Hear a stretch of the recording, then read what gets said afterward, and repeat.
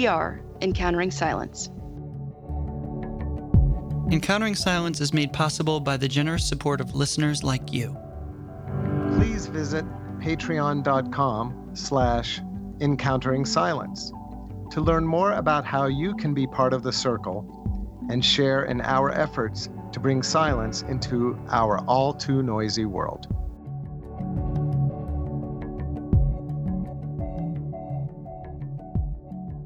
Welcome to Encountering Silence, and welcome to the collective slowdown. I am finding that in the midst of this crisis and pandemic that we find ourselves in right now, that this collective slowdown has really pointed for me to the fact that we belong to each other. And my moral and ethical responsibility to my fellow human is about the collective us. And at the same time, this responsibility to you, to me, to us was there all along. So it's not only about what does it mean, but who have I been failing to listen to all along? This collective slowdown tells us a lot about our systems of injustice and oppression, our systems of capitalism, which fail under collective care. It's obvious that capitalism cannot withstand this pandemic, and these systems are set up for ableists and white people. And this all points time and time again to the fact that we belong to each other. And we are long overdue to listen to the voices who have been telling us these truths all along. Folks who have lived under these systems and who have been pointing to the need for collective care since forever. People with disabilities, chronic health, people who are under all forms of oppression. And it's about time that we heeded the demand to slow. And then there's nature. And nature's demand to slow in the ways in which that she's telling us, take a break, relax, and offering time to heal alongside her, which is really beautiful. So this collective slowdown says to me, look around, look at what you've been missing, look at what you've been disconnected from, our fellow human and nature. So this responsibility to my fellow human, which was there all along, but one I failed to see until a physical distancing, social distancing made me recognize our great sense of togetherness. And this kind of pandemic requires the vision of common good and collective effort of humanity. A cry from the marginalized and the oppressed that has been on repeat, and now we're going to listen. So when I think of this pandemic, I think about who am I listening to and whose wisdom should I be heeding? Am I listening to the whitewash news of Donald Trump and American politics? Or am I listening to the tender and rightfully raging voices who have always known? So it wouldn't be like me to not begin this discussion without, a Thomas Merton quote. So I came across something in Conjectures of a Guilty Bystander, which is his book the other day, where he talks about the heresy of individualism. And he says the heresy of individualism, thinking oneself a completely self-sufficient unit and asserting this imaginary unit against all others. The affirmation of the self is simply not the other. But when you seek to affirm your unity by denying that you have anything to do with anyone else, by negating everyone else in the universe, what is there left to affirm?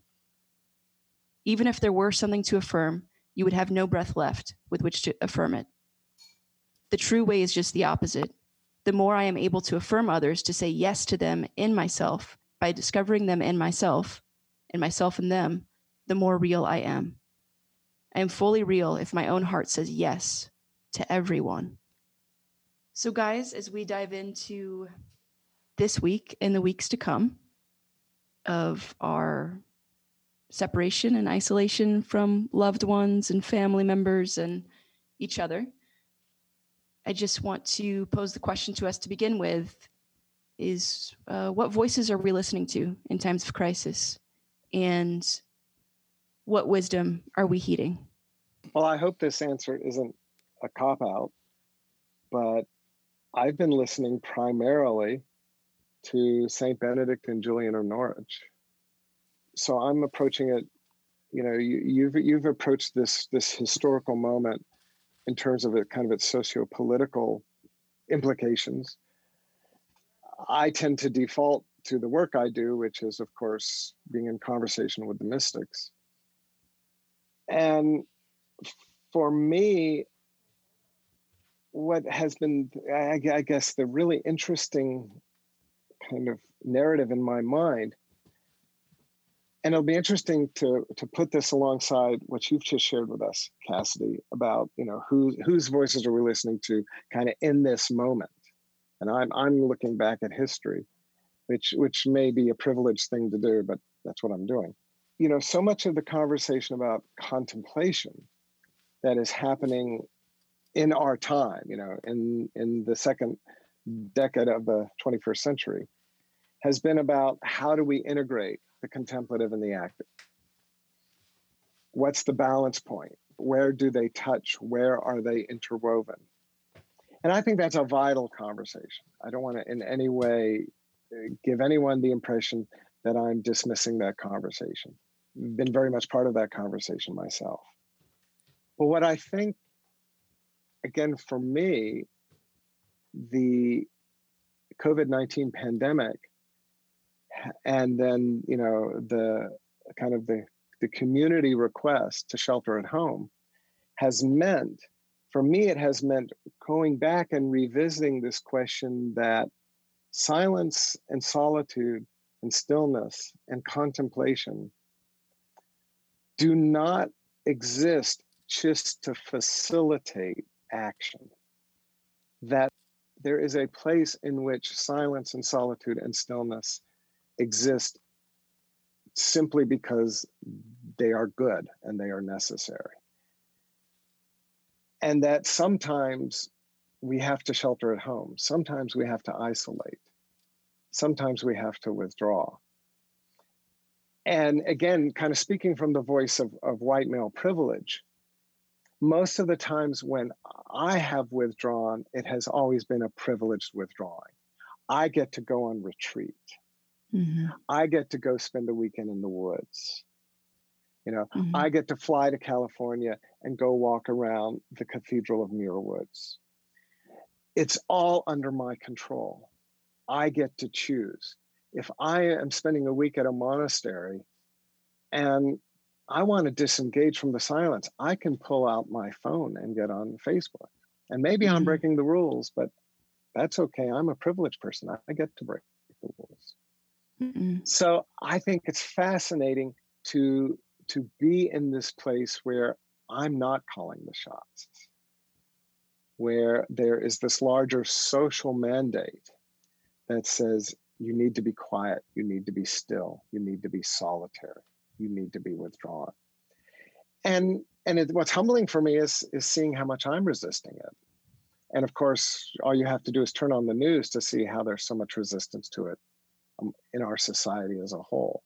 We are a society that does not know how to be still and to be solitary. And that has really that's playing on the nightly news right now.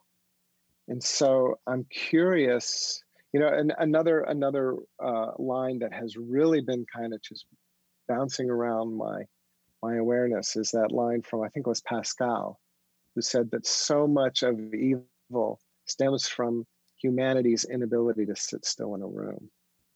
But then compare that, maybe a more positive spin on that is from one of the desert elders who said, go and sit in your cell and your cell will teach you everything. So maybe, the other question is this question of whose voices are we choosing to listen to, but then also what lessons are we choosing to allow ourselves to learn? And I think for me, one of the lessons I'm learning is, oh no, Carl, you are not in control.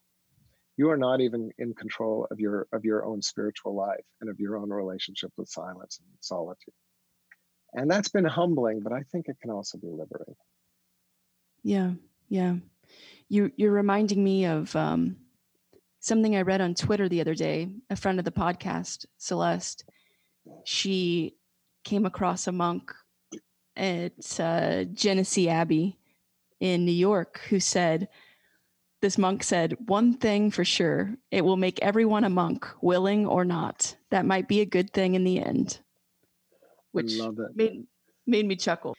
And, something certainly to listen to.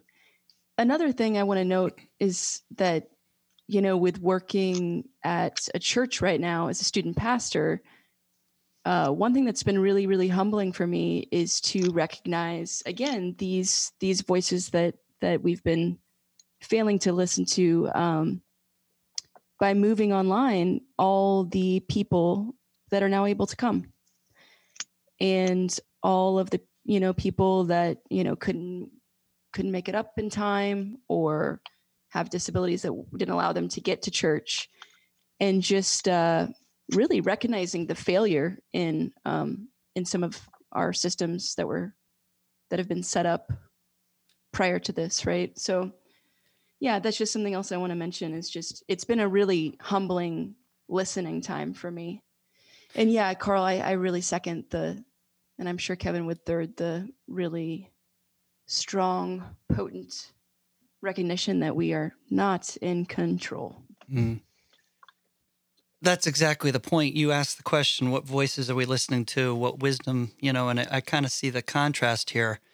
And like Carl, I default to my work. And my work right now, I'm an educator, and that's one of the things I do. I teach, and now I'm online with my students, and I'm teaching classes. And it's actually interesting. 2 of my classes of the 3 I'm teaching this semester have silence and kind of the way we know the world as a major component.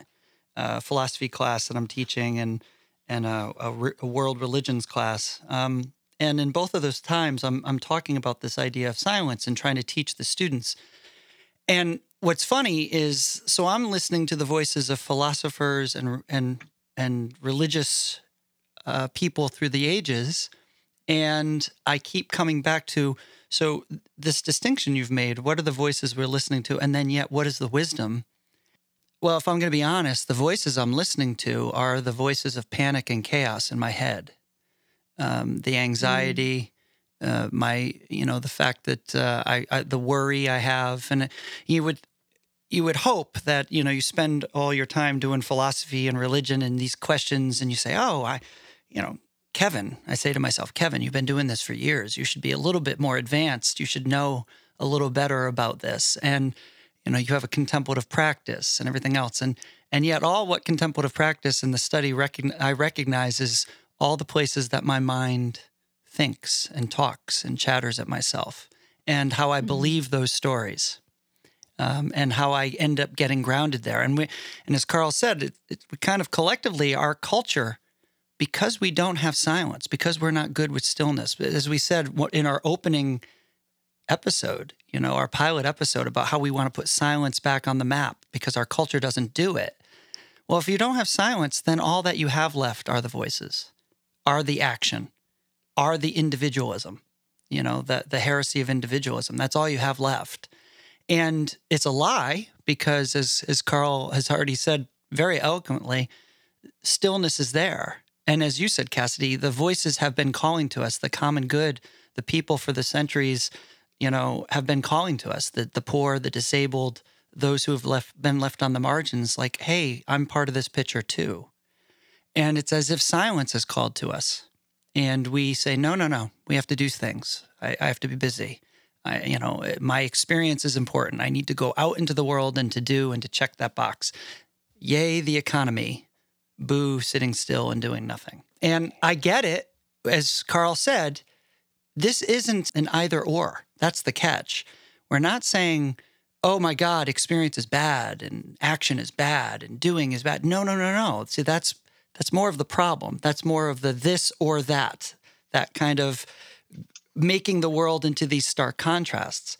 What stillness and silence offers to us, and this is the wisdom that I keep calling back to, the voices I'm listening to, the philosophers and the religious people through the centuries who are saying, no, if you're still, if you're silent, that is a huge piece of who you are. And it's not just you. In the stillness and in the silence, everyone is there. Every voice matters. Every body matters. And I say that way. Every body matters. So anything that exists is there and is not erased. And so my privilege is gone in the stillness and in the silence. And that's uncomfortable because we've been trained to listen to the voice that you are nothing unless you do. You are nothing unless you make money. You are nothing unless you think some great thought, Kevin. You are nothing unless you achieve something and make your life worth something. And that's the heresy of individualism. See, the teaching, what I fall back, my other class I'm teaching is a social justice class. And I point out at the beginning of that class, I say the theology of the Catholic Church, which was about Catholic social justice. So the theology is you are not just an individual. You were made in the image and likeness of a Trinity. And that means you're a person, you're individual. Some part there's an individual piece, but then you're a collective. You're both.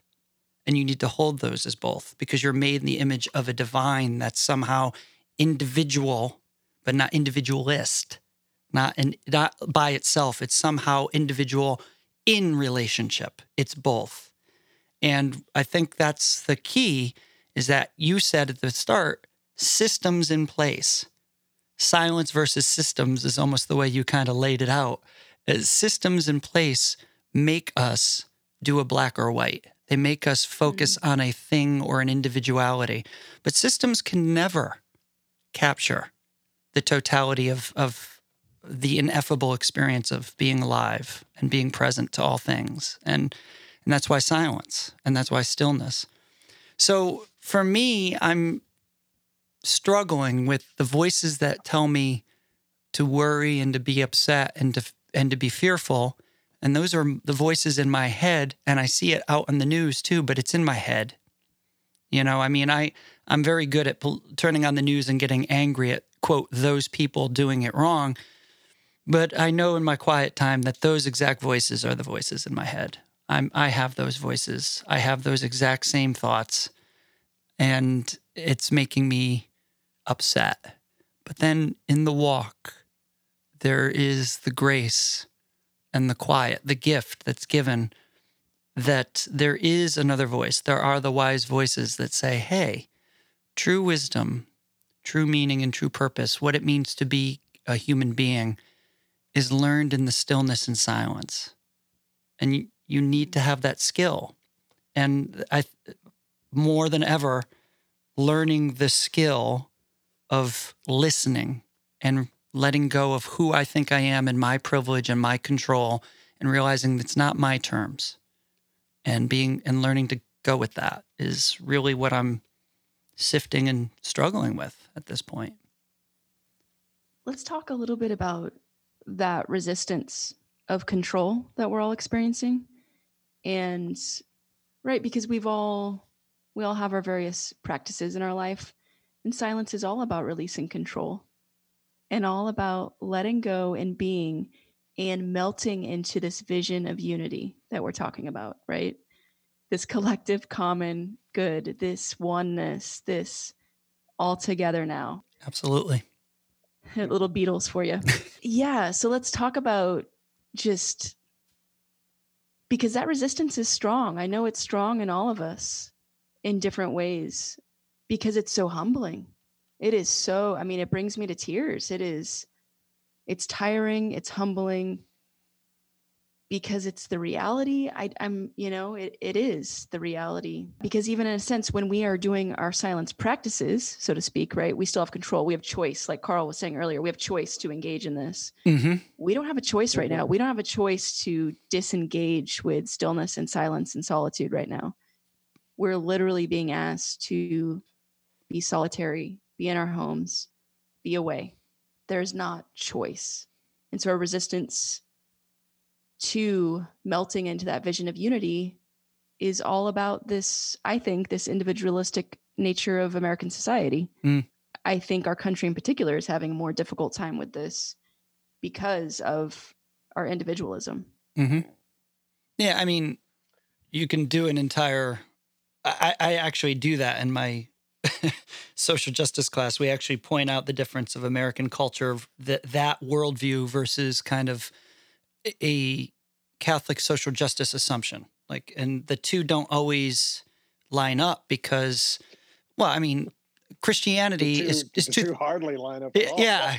I mean, because the problem is that, and I point this out, my students don't think about this too much. You just assume your reality is the truth, right? I mean, if you what you're living, and I don't blame anybody that, I do it to myself. We all do it. You assume what you're living is normal, and you kind of say, hey, this is what's going on. And I kind of point out to my students, and you see them scratch their head. I go, Christianity is 2,000 years old. When the doctrines are being written, there was no such thing as capitalism. There was no such thing as America. There was no such thing as individualism the way we have individualism now. Any of the kind of modern terms, even the word religion is a modern term. It didn't mean the things that it meant 2,000 years ago.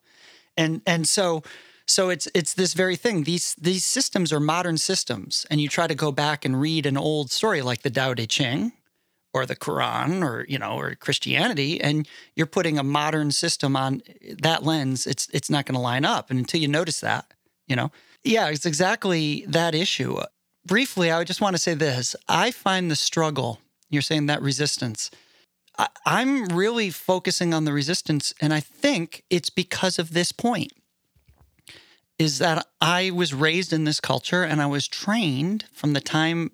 And it's, again, I don't blame my parents. I don't blame my teachers. This is what you do. This is what you normally do is you take a child and you teach them how to function in a society. Here's what we do. And our society has this kind of, as you said, this heresy that Merton points out. It's just embedded in there.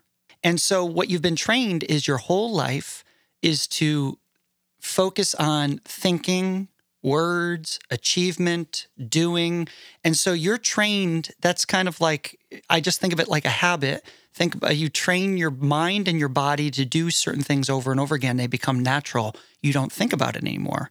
I do not have to think about my walking. I don't have to think about tying my shoes. They're just built into my body and into my mind. Same thing here. So now when you have something like silence and you're pushed and you're saying, hey, silence, stillness, we don't have places for that in our culture. We used to, 500, 600, 700 years ago, our culture had these moments, but we don't anymore. You have technology and things that paper over places where we needed to be quiet and still and wait. You don't have to wait anymore. I press a button, I get it. So, and again, this is not an anti-technology rant. It's just to notice that, hey, there is a piece of what it means to be human that everyone assumed for centuries that we don't have to assume anymore. So now when it's pushed back upon us and you notice it and you say, hey, this is good for us. There's all these studies psychologically, emotionally, spiritually, and yet we're not doing it. And then it's forced upon us. Well, of course it's a struggle because you're fighting a habit, an ingrained habit that your culture has taught you. Do, think, achieve. And now all of a sudden somebody says, no, don't do that. And you're like, wait, what? And I find that's kind of where I struggle, This conversation on encountering silence will continue after a 30-second break of silence. Take a moment and breathe with us.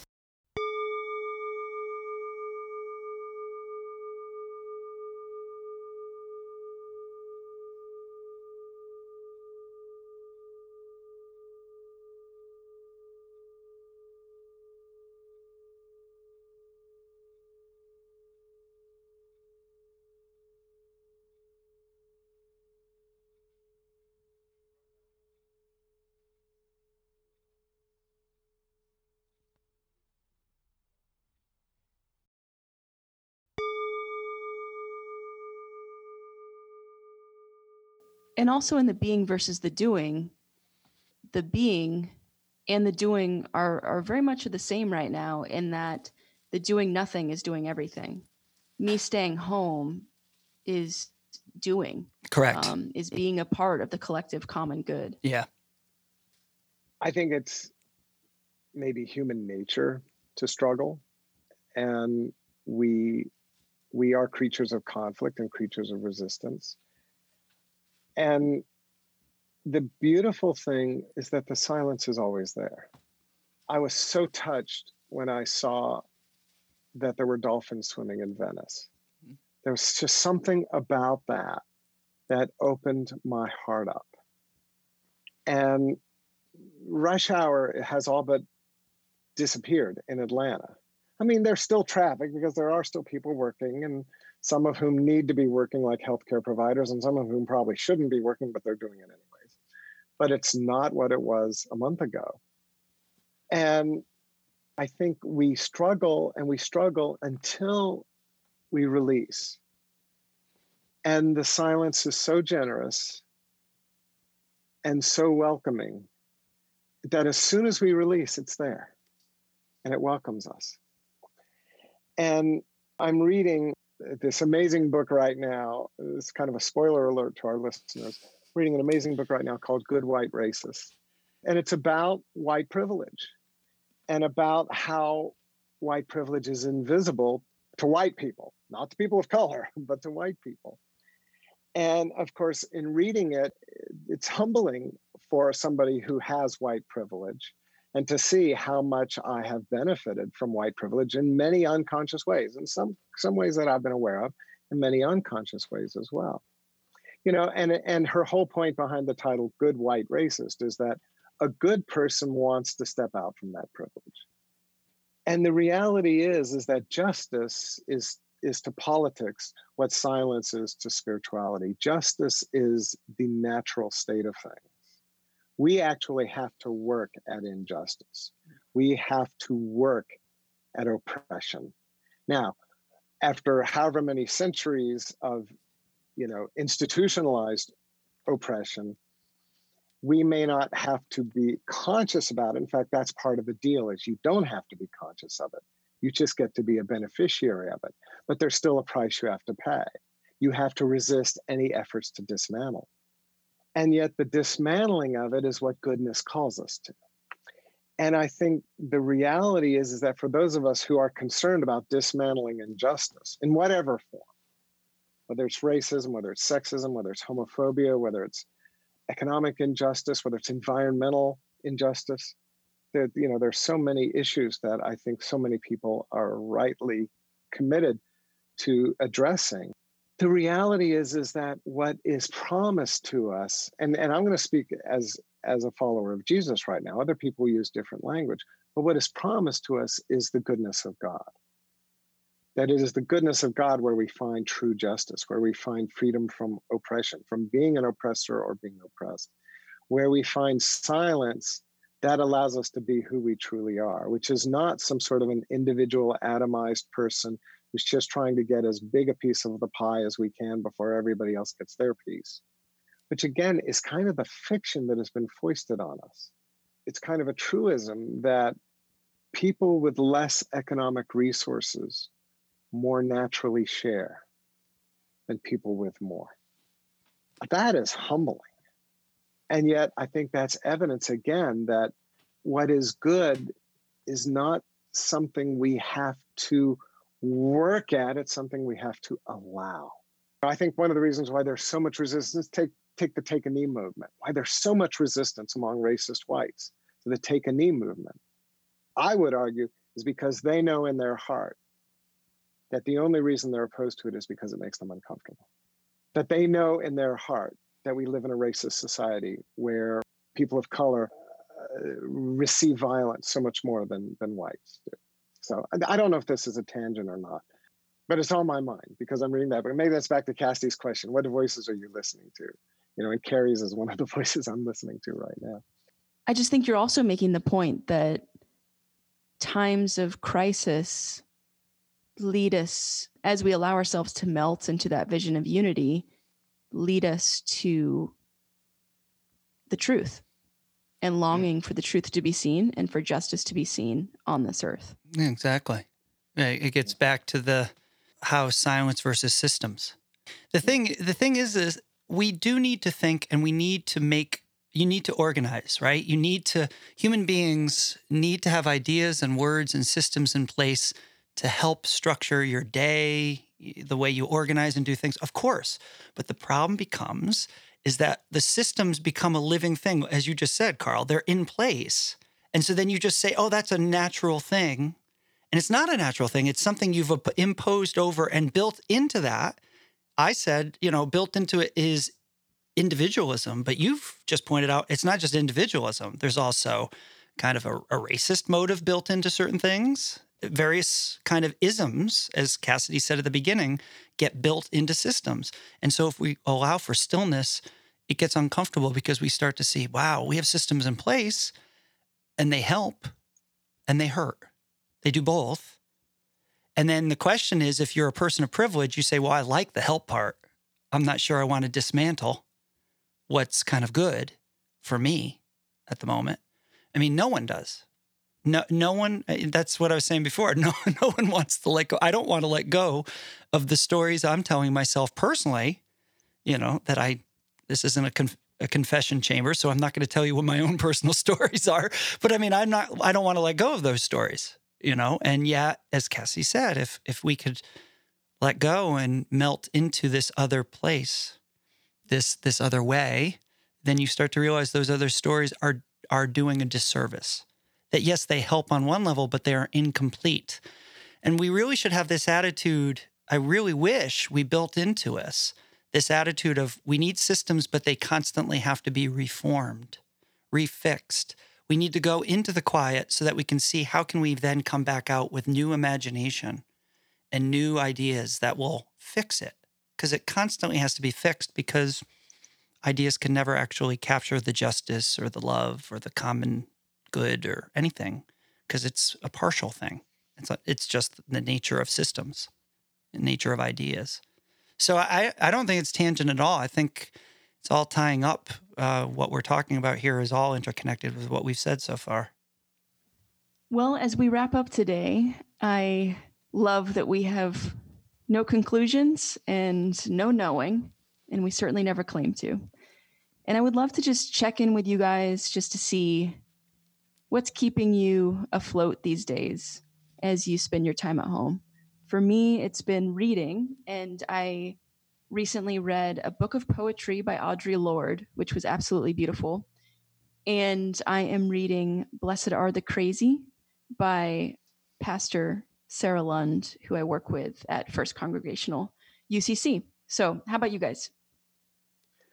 Well, I mentioned Carrie Connolly's Good White Racist, which has just been such an amazing book for me to read. And I would do, I think I told you, Casty, I wish I had enough money to buy one for every white person in America, but I don't. So people just go out and buy your own copy. But I'm also reading Rick Hanson's Buddha's Brain. I'm reading Gerald May's The Awakened Heart. I'm reading a lot about the heart right now because I'm writing about the heart. So Teilhard de Chardin's The Heart of the Matter, Howard Thurman's Meditations of the Heart. And so like you, reading has certainly been really, really important. And it's funny you mentioned the Beatles because I'm listening to the Beatles a lot lately. But, I'm an old school Beatles fan. So, yeah. Yeah, I'm doing reading, and a lot of outdoor time is keeping me sane. A long walks with the dog, at least an hour, if not more. I'm getting probably 5 or 6 miles a day in, at least by the time I go to bed, sometimes more than that.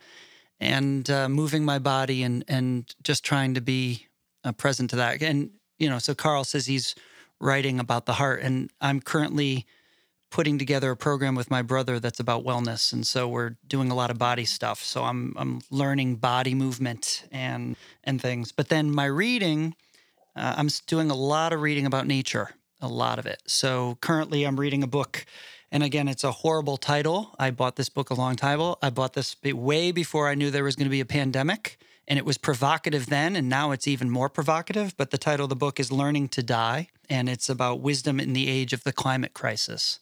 So the idea of we've already talked about, this idea of learning to let go of control, and that we as a culture tries to control so much, and that's kind of us fighting against death. We're afraid of death, and that part of the natural cycle is to learn to die and to be okay with that. And I've been thinking of Therese's Transitus book as well, thinking about that. And then I'm rereading some old books because, again, I'm doing some stuff about nature and wilderness that looks like I'm going to be creating something about that and releasing some things. And I'm reading The Spell of the Sensuous by David Abram. And I'm reading the book, The Embers and the Stars. And I can never say the author's name because it's a Polish name, and I always mispronounce it. But it's a philosophy book. It was written in the 80s. That's very very powerful book about nature and learning to be with the natural rhythm of things and learning to be quiet and in the dark and still and unknown. So it's basically body and nature and reading. So, yeah. And I would just love to give a little shout out to everyone who is going through this alone and people who maybe are living alone. mm-hmm. And to those of you who don't, I encourage you to reach out to those people. I am one of those people. And I am doing fine. And I just know that this is a really great time for all of us to really keep in touch and to love on each other in new and unique ways. We're all creating new routines right now and new rhythms, which could be a whole nother episode. But point is, check in on your people, love your people, and know that we care about each of you out there. And that we all are together in the silence, reminding that if we can spend time in the silence, then we all come together. Yes. Yeah. So finally, I would like to read a few words from a poem titled Stay Home by Wendell Berry. And we'll be posting this in our show notes once we release this episode. So, I will wait here in the fields. I will be standing in the woods. I am home. Don't come with me. You stay home too.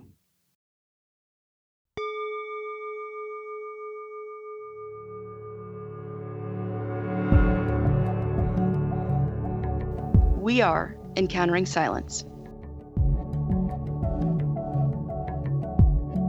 I'm Cassidy Hall.